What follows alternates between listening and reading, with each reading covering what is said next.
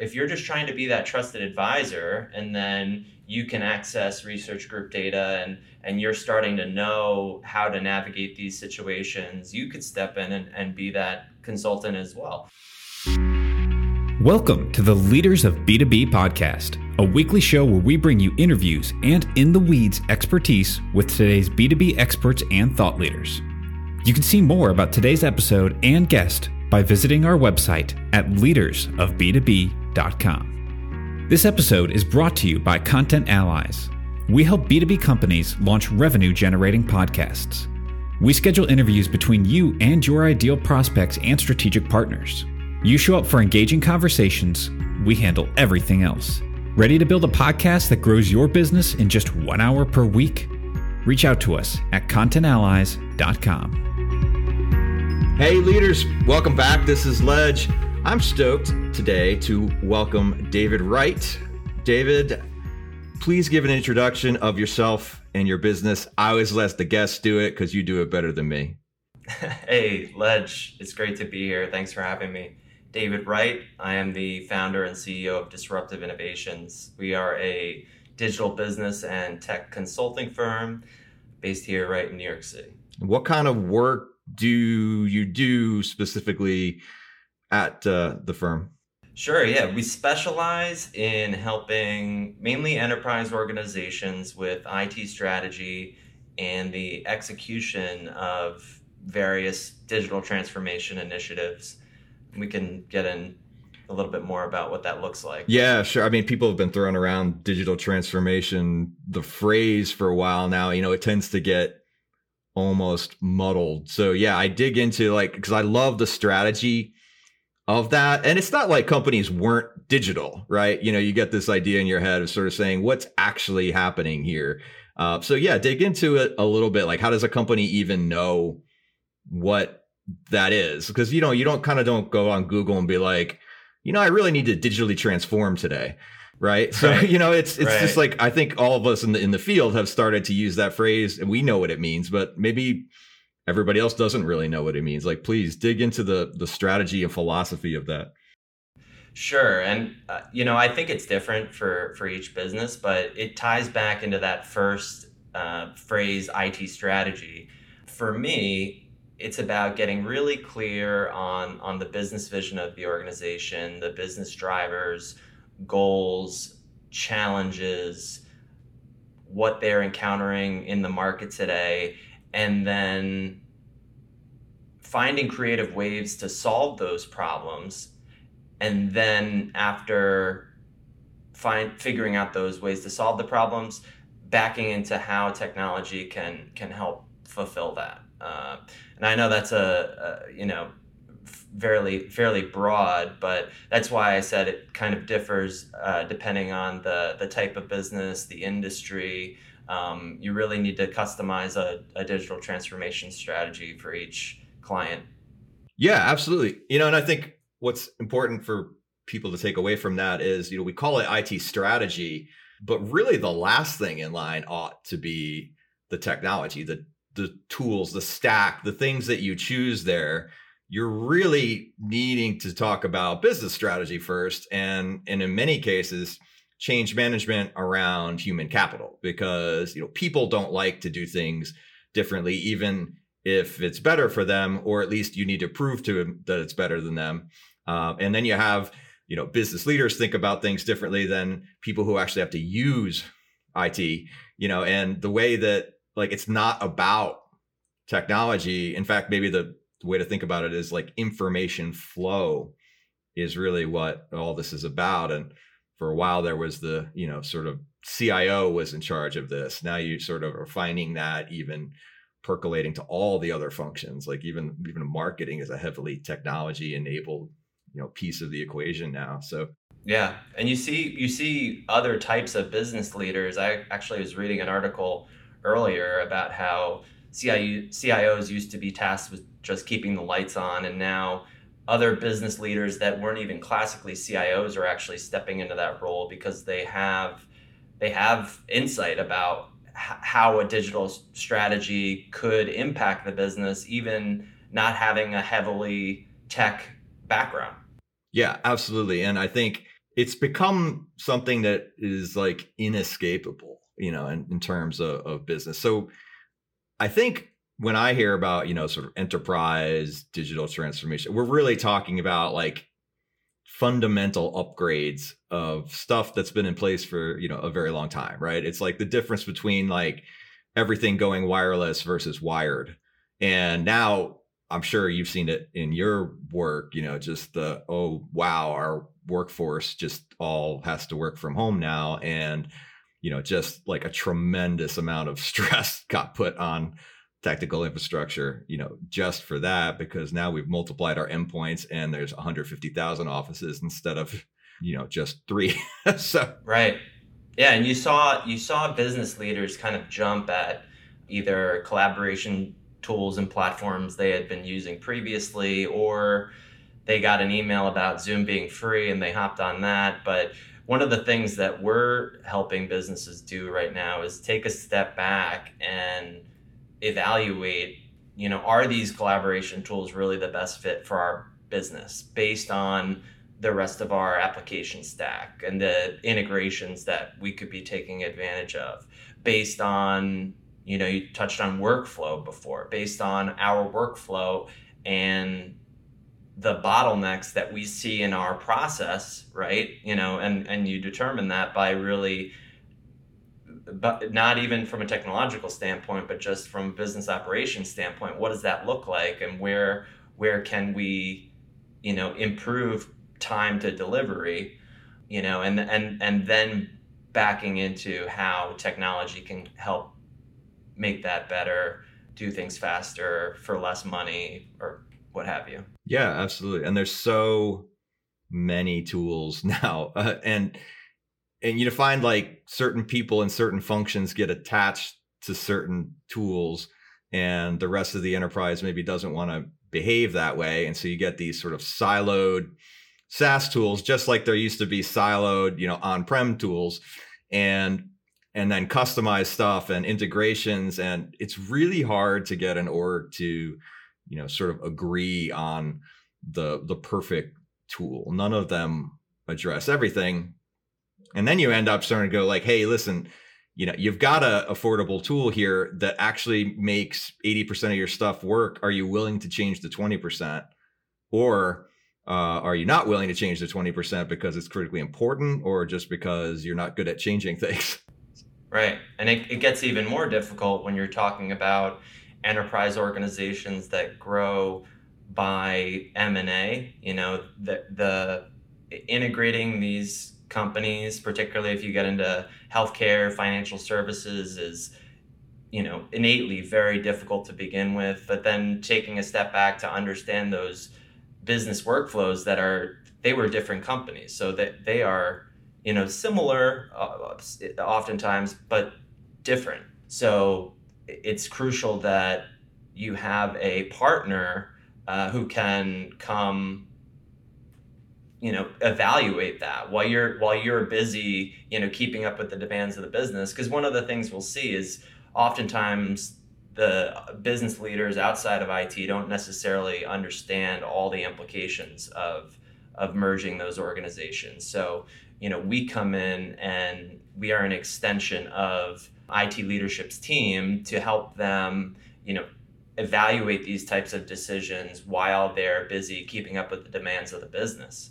And then, obviously the technology landscape, you mentioned this before, is evolving so rapidly that CIOs and other business leaders are just having trouble keeping up. That's compounded by the fact that now, with the advent of COVID and everything happened, customer experience has, quickly become polarized as one of the most crucial elements to remaining competitive in today's business climate. Mm-hmm. So, and I experienced the sales and marketing stack, more than anything, in my world. And I mean, how do you deal with companies that, there's 6,000 different choices for like endpoints that, you could put in place, or, point solutions. And it's really hard to meet everybody's needs, because there is a best of breed point solution for everything, but it makes almost no sense to cobble together and have to manage that constellation of stuff. And it's really hard to say, should I invest in one centralized system or should I invest in 27 different point solutions, and how does all this stuff work together?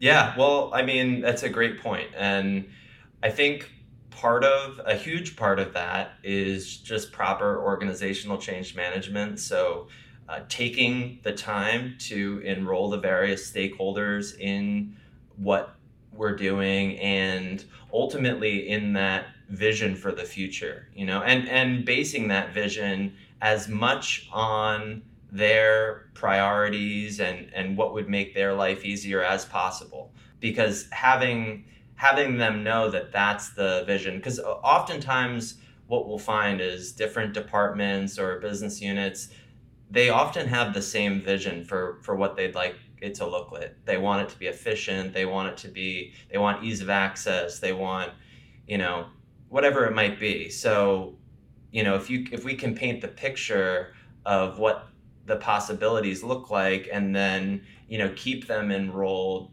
communicate regularly, that can quell a lot of that concern.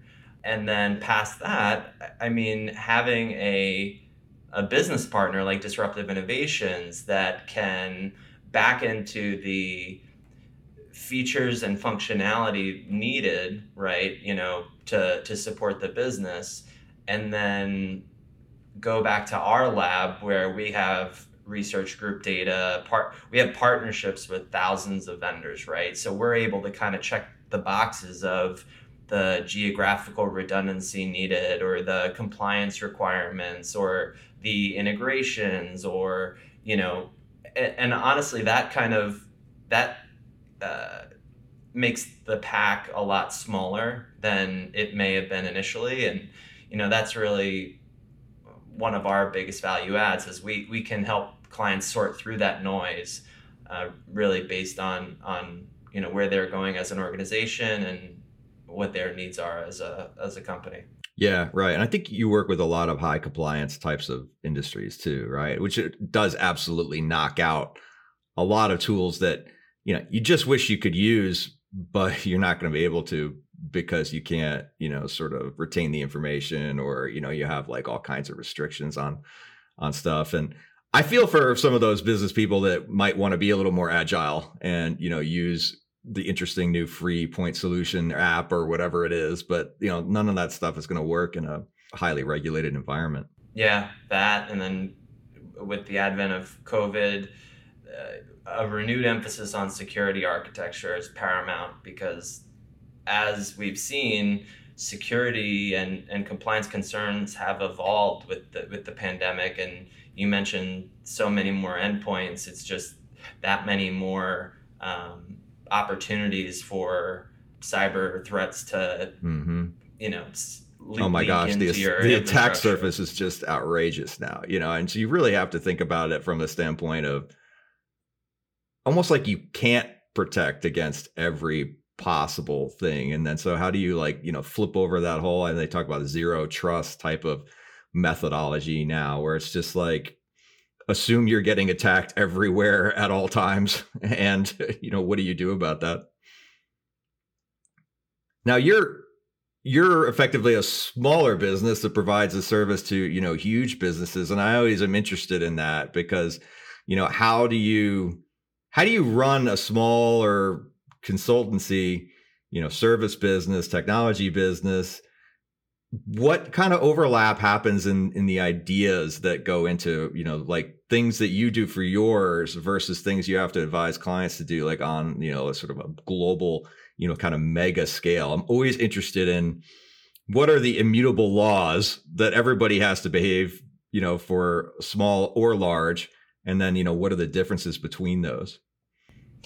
Yeah, well, about 6 months to a year ago, we had to really take a step back and catch up with some of those laws, because we had found ourselves scaling so rapidly that to do that had become cumbersome along the way. So we kind of went through that process, and now the company's fully built off best practices, and our full application stack from the first touch point we have with a client to, transitioning them to managed services is fully integrated. So yeah, but it's tricky, right? I mean, obviously being a smaller business, if you will, is a little bit easier for us to pivot, right? Because, it becomes infinitely more difficult for enterprise organizations.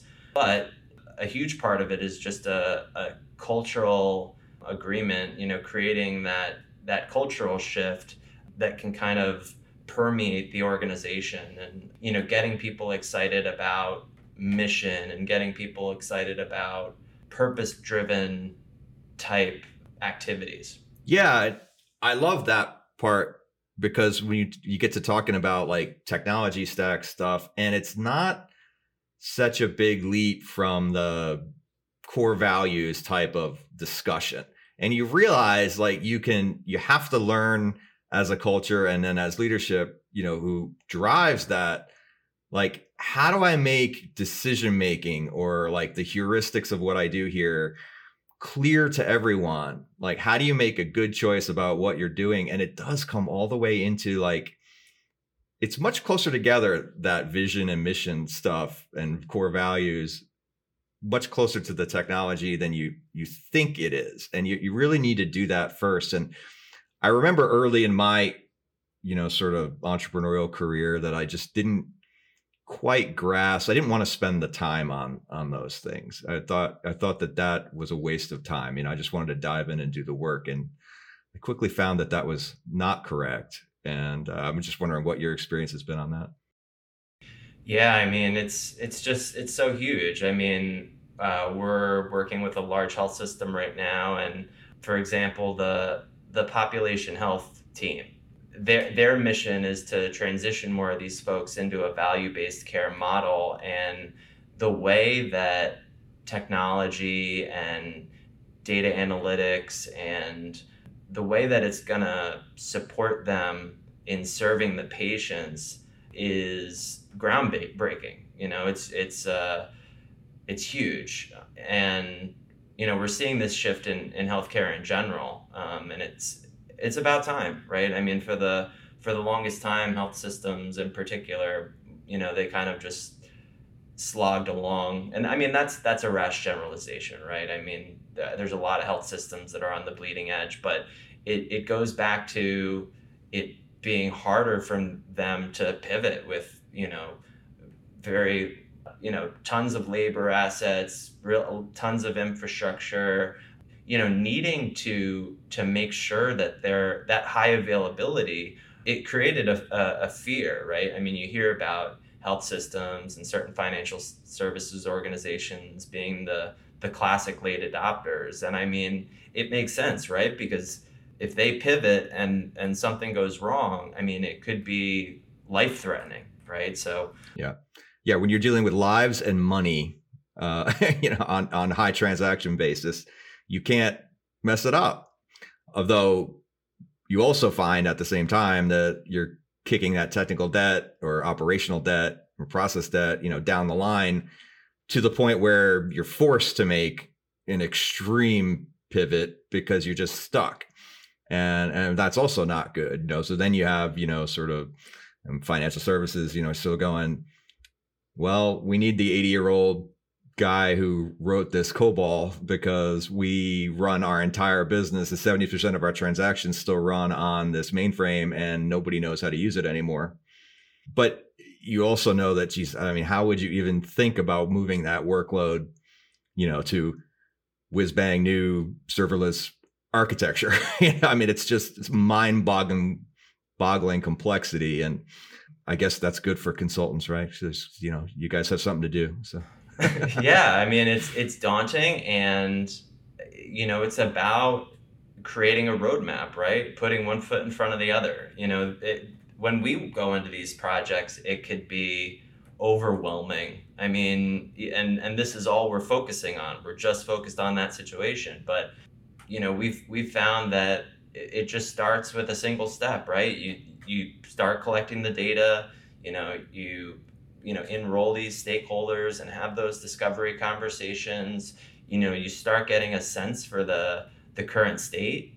You talk to them about what their vision for the future is, and you create a roadmap from point A to point B. I mean, the beauty of an organization like ours is, we don't have to be everything to everyone.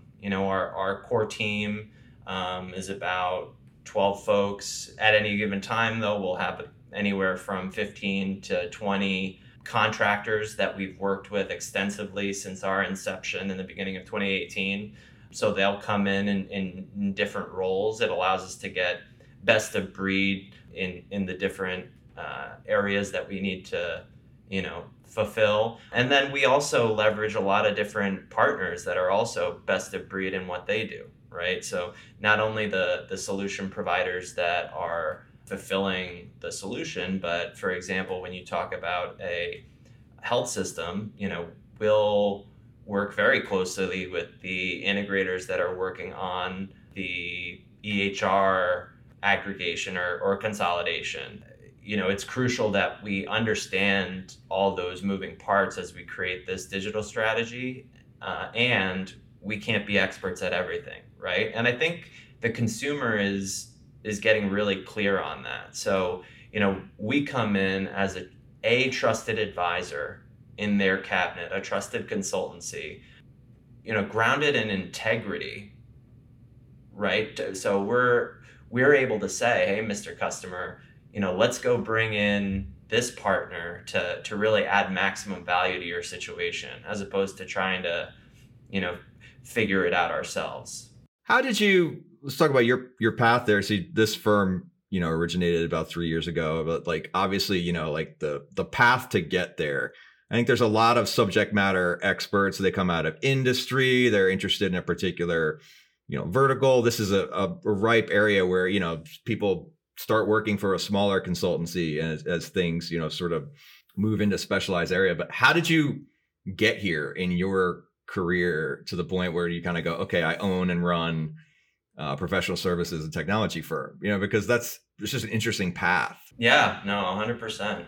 Around 12 years ago, I, started working in the technology field at another consulting shop. At the time, it was very sales oriented, kind of just, I used to say like slinging circuits, right? So telecom, network, infrastructure, services, and,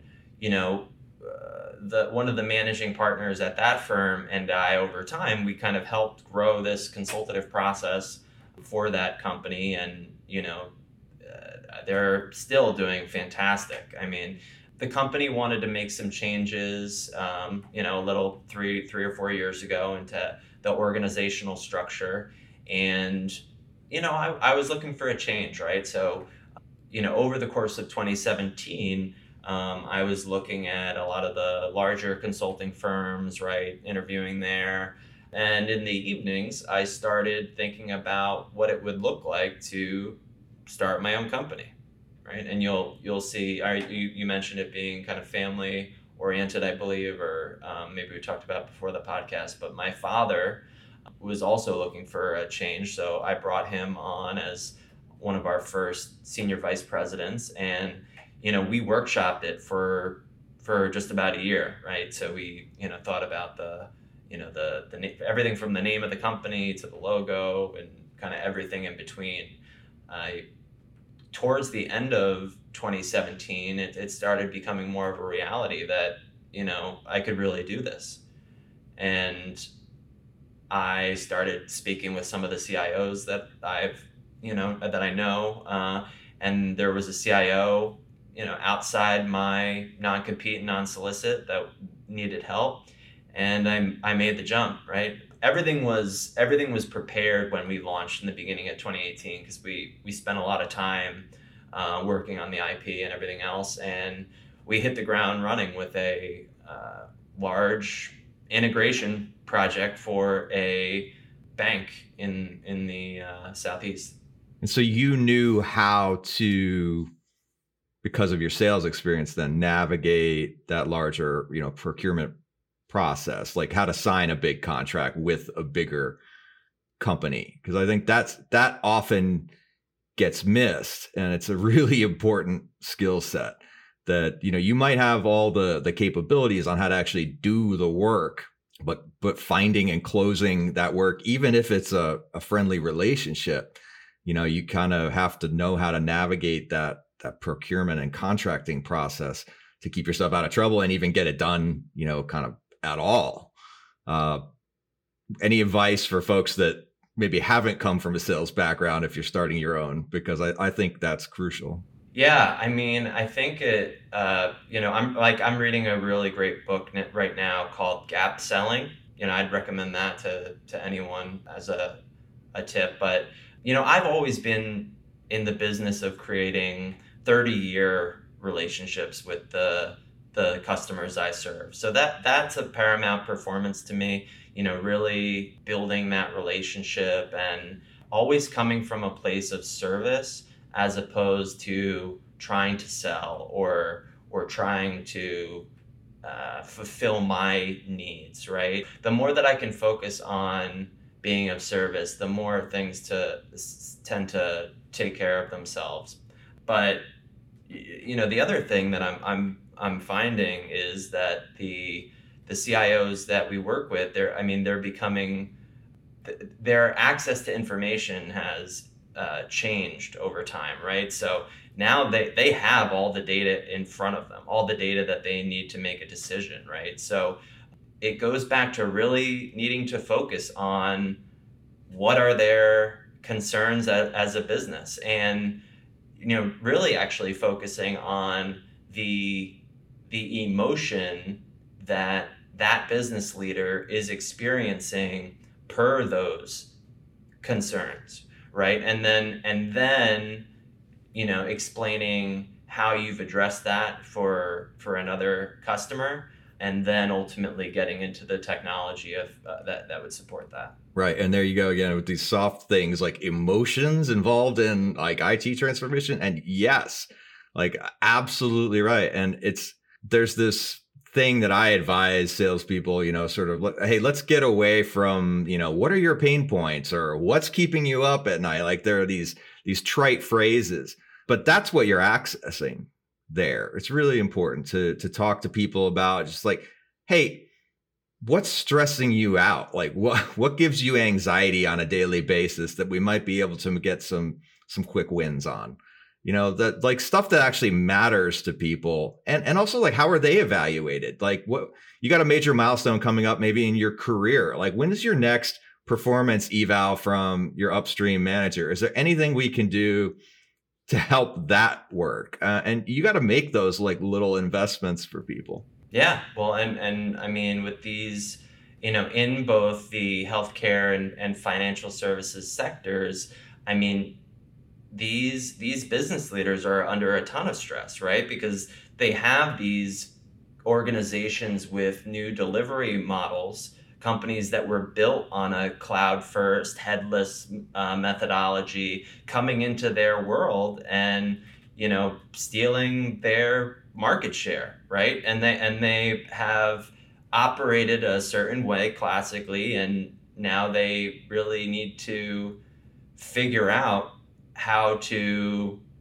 adjust and step into that role where they can compete with these newer companies. Right. And on the one hand, you'd think, oh, a giant company, they have so much money, like this is great, they can invest, and yet they're just stuck in this classic way of doing business, like you said. And we've got to rearrange people, we've got to rearrange technology, we actually have physical buildings, infrastructure, like all kinds of stuff that is kind of hooked into that. It's not just about connecting a bunch of technology stuff and pushing information around. And I think like that's what makes it complex. And I've seen this, like you said, you go through this with your own smaller firm. Those of us who are dealing with dozens of people, not tens of thousands or hundreds of thousands of people. And it's hard, even on a small business scale. You go through your credit card statement, you're like, geez, I've got a stack of 30 something tools for my tiny little company. relatively speaking, right? And then you look at what these mega firms must go through, and it's like, as humans, we're capable of creating messes far in excess of what we're capable of cleaning up. That's when I think about it. So. For sure. So with that happy note, I always like to ask my guests to, put on your future hat and kind of go, all right, on the next 2-3 years, like, what are you focused on and thinking about? What should, people in general in the B2B sphere be thinking about? Just key things, macro stuff, back of mind. I try to grab those before we wind up. Yeah, I mean, our focus is to be that trusted consultancy for those late adopters that we mentioned, or not even late adopters, just those companies that need assistance in navigating this hugely complex.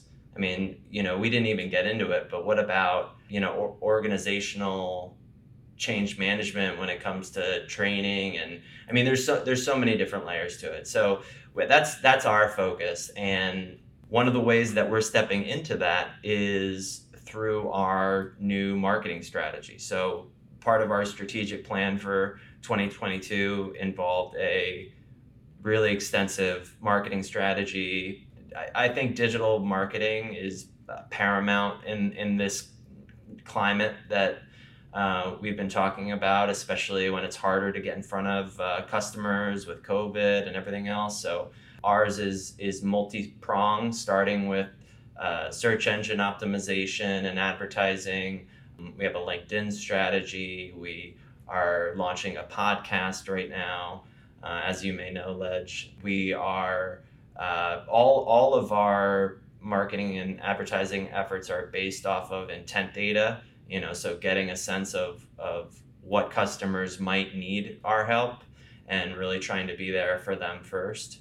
Content is huge, right? So we've been doing a ton of written content as well, and cohesively putting that together, I mean, I feel is just like the baseline for what you need to be a successful company right now. From there, it's about then moving into that kind of problem solution mindset and, showing up and being of service. And, that's a whole process in and of itself. But that digital marketing helps show that you are it, you are the person that they need. Right. You're providing those proof points, really, where I think it's really easy to not develop, particularly if you're a professional service or tech firm or something like that. It's easy to run out the friendlies or the referrals and kind of think you have a business that is going to keep scaling. And then eventually those networks run out. And I think that it's intelligent to think the way you are. And it's right around that point where I see businesses sort of go, we really are not going to be able to continue our growth pattern based on our network anymore or referrals. Like, it just isn't going to happen. And to invest ahead in what I would call then a direct marketing and sales strategy, because you're basically saying, like, I need to get people who don't know about me and don't care that I exist to be interested in what we do and be able to show them that we can add value. And it's a lot harder and it's expensive. And, I would typically advise, if I could go back and, to companies that we typically work with and kind of look and say, make sure that you are setting aside a fair portion, 20-30% of that partner or referral based or friendly sort of early revenue, because that's how much it's going to cost to invest into the development of the direct channel. And I think that's a huge lesson. And I talked about that on a sort of MSP podcast, and that got a lot of good responses. I don't know if that resonates with you, but 100%. I mean, when I go to these conferences, I mean, there's not a ton of, managed service providers and professional services firms doing it. I mean, it's strangely enough. And, the other thing that we're seeing is, with the access to this data and with other types of companies, like for example, marketing companies starting to be more of a player in the digital space, they're going to come in and eat your lunch, right? I mean, because if you're just trying to be that trusted advisor, and then you can access research group data and you're starting to know how to navigate these situations, you could step in and be that consultant as well. And not just digital marketing firms, but, accounting firms and, legal firms. So yeah, it's crucial that you brand yourself as that entity that can help them. I love that. Great message. So David, folks want to listen or folks want to talk to you some more. How do they reach out, and what's the best channel to find you? Yeah. So, hit me on LinkedIn, David M. Wright, Disruptive Innovations, or Twitter at Wright David M. Or check out our website, www.disruptiveinnovations.net. I will also be launching our podcast towards the end of the month, so stay tuned for that. We're really excited about that. And, we appreciate this opportunity. It's always a pleasure to speak to you, Ledge. And, looking forward to, crushing it in 2022. Absolutely. We look forward to participating in the crushing. So. Have a great day, man. Thanks so much for sharing your insights. You too. Take care. Thank you for listening, and we hope you enjoyed this episode of the Leaders of B2B podcast. If you enjoyed the show, please give us a 5-star rating. And as always, you can see more information about this episode and all the resources mentioned at leadersofb2b.com.